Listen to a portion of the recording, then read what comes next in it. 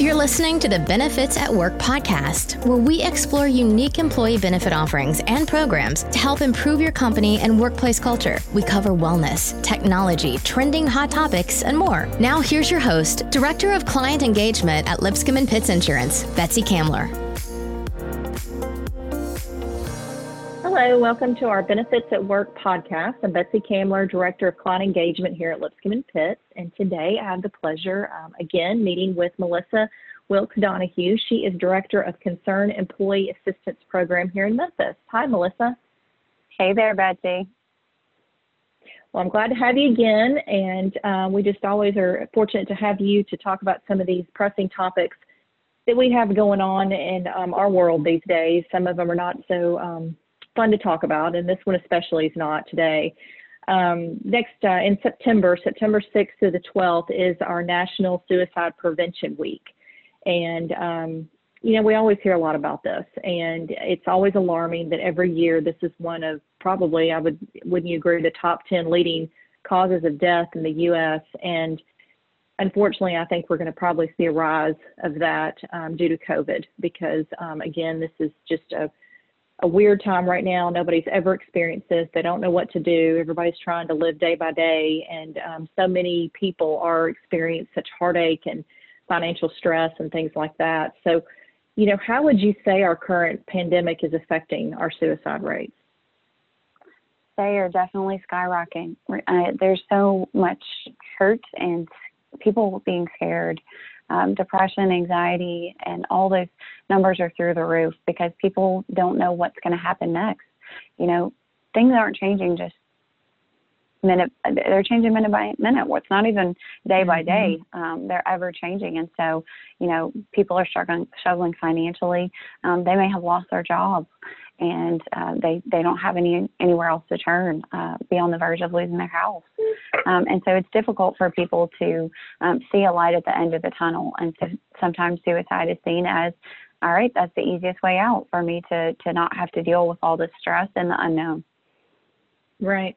And I know, and I was just thinking, a lot of times in this day and age, so many of us are working remote. And I know that, a lot of times coming to work and being around your coworkers may be the only social interaction some people have. Would you agree that just really affects them having to be stuck at home? Yeah. Absolutely. And the stressors, in addition to what they're already dealing with, they may have additional stressors of being at home. They may be in a relationship that isn't necessarily healthy. And so they don't have the opportunity to come to work and get away from that negative thing in their world. Well, what should we do if we think somebody's thinking about suicide or they actually tell us they're thinking about suicide? Luckily, there's resources out there. Here recently, as of the 16th of July, the Federal Communications Commission ruled that we now have a phone number. In the same way, when you call 911 for a medical emergency, they ruled that the number of 988 is going to go straight to the National Suicide Prevention Lifeline. So whereas it was a long phone number for people to call and have to remember to reach out, now they just have to dial 988 and they can be in contact with a trained professional 24 hours a day, and that is absolutely confidential. So reaching out, if you don't have any number at your fingertips, know that 988 will take you straight to a trained professional if you don't have any other numbers at your fingertips. But, we also have specific lines where it comes to dealing with veterans. The crisis line actually has a text function to it as well. And so, for a lot of folks, they don't feel comfortable talking about suicide, but they may text someone. So if they text START to 741-741, that in the same way that they would be talking to somebody, they can be texting back and forth with that individual to be able to talk through what's going on and figure out a plan from there and try to help them see the light at the end of the tunnel that sometimes is so difficult for them to be able to see. Yeah, exactly. That's great. I did not know about the 988 number, so that's fantastic. That's much easier to remember and have on hand than the long 800 number. Absolutely. Is it? Yeah, I know. the easier the better for so many different things. Is it possible to predict suicide? I mean, just again, having employers on the phone, things that they may see or notice, or even in our families, our friends. It's not necessarily possible to predict, but people do show signs and symptoms, and there's some factors that tend to lend somebody to be more likely to be in that mind frame if they've been around someone that has attempted, or maybe someone has actually completed suicide. If there's any family history of suicide, substance abuse, as well as mental illness. Any of those things, along with many other factors, if you're seeing those things going on, then folks have a higher likelihood of moving in the direction of thinking suicide is a good option to get out of their situation. So I would encourage employers that, if you're noticing any change in behavior as you're checking in with your team members remotely, that please just make sure that they know they have resources, and that, you're there to support them and all the resources they have through their organization, whether it's through their EAP, but also the numbers that we mentioned. Yeah, exactly. And I know it's hard to say, and there's so many, reasons why, but, why do people attempt suicide? I mean, why is that even, a reason, I guess, so to speak, these days? Sadly, there's no one answer to answer that question. I mean, it happens for numerous reasons. Sometimes it's unclear, but usually there's something wrong in that person's life. Like I said, they may have an underlying mental health illness or substance abuse problem. But, one thing that is very true is that, suicide is something that affects everyone. Doesn't matter your race, your religion, your age, socioeconomic status, none of that. I mean, suicide affects all of us. And so, just being mindful of being connected with people. As humans, we're social beings. And so as we're connecting truly with folks and knowing what's going on with them, if you notice a difference with that person, then make sure that they know that they're supported, and that, they have a friend in you and in these resources to not think that suicide is the only option that they have. Right. And, outside of, encouraging them to go to counseling and, obviously maybe talking to their friends or family, what else can you do to help prevent this? Well, being able to be available, that's probably part of the reason that we're seeing high numbers of suicide right now, is because people aren't reaching out like they normally would, or they're not around their coworkers, and they're not having that socialization. So, as we're connecting with people, because we have to be more intentional about seeing our coworkers. We're not walking past their office like we normally do to, pop our head in and check in on them.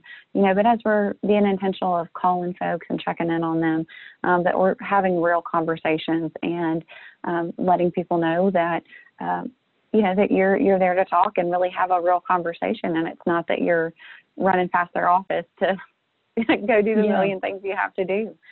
Because sometimes people just feel like they have nothing. They have nowhere else to turn, and this is the only option. Yeah.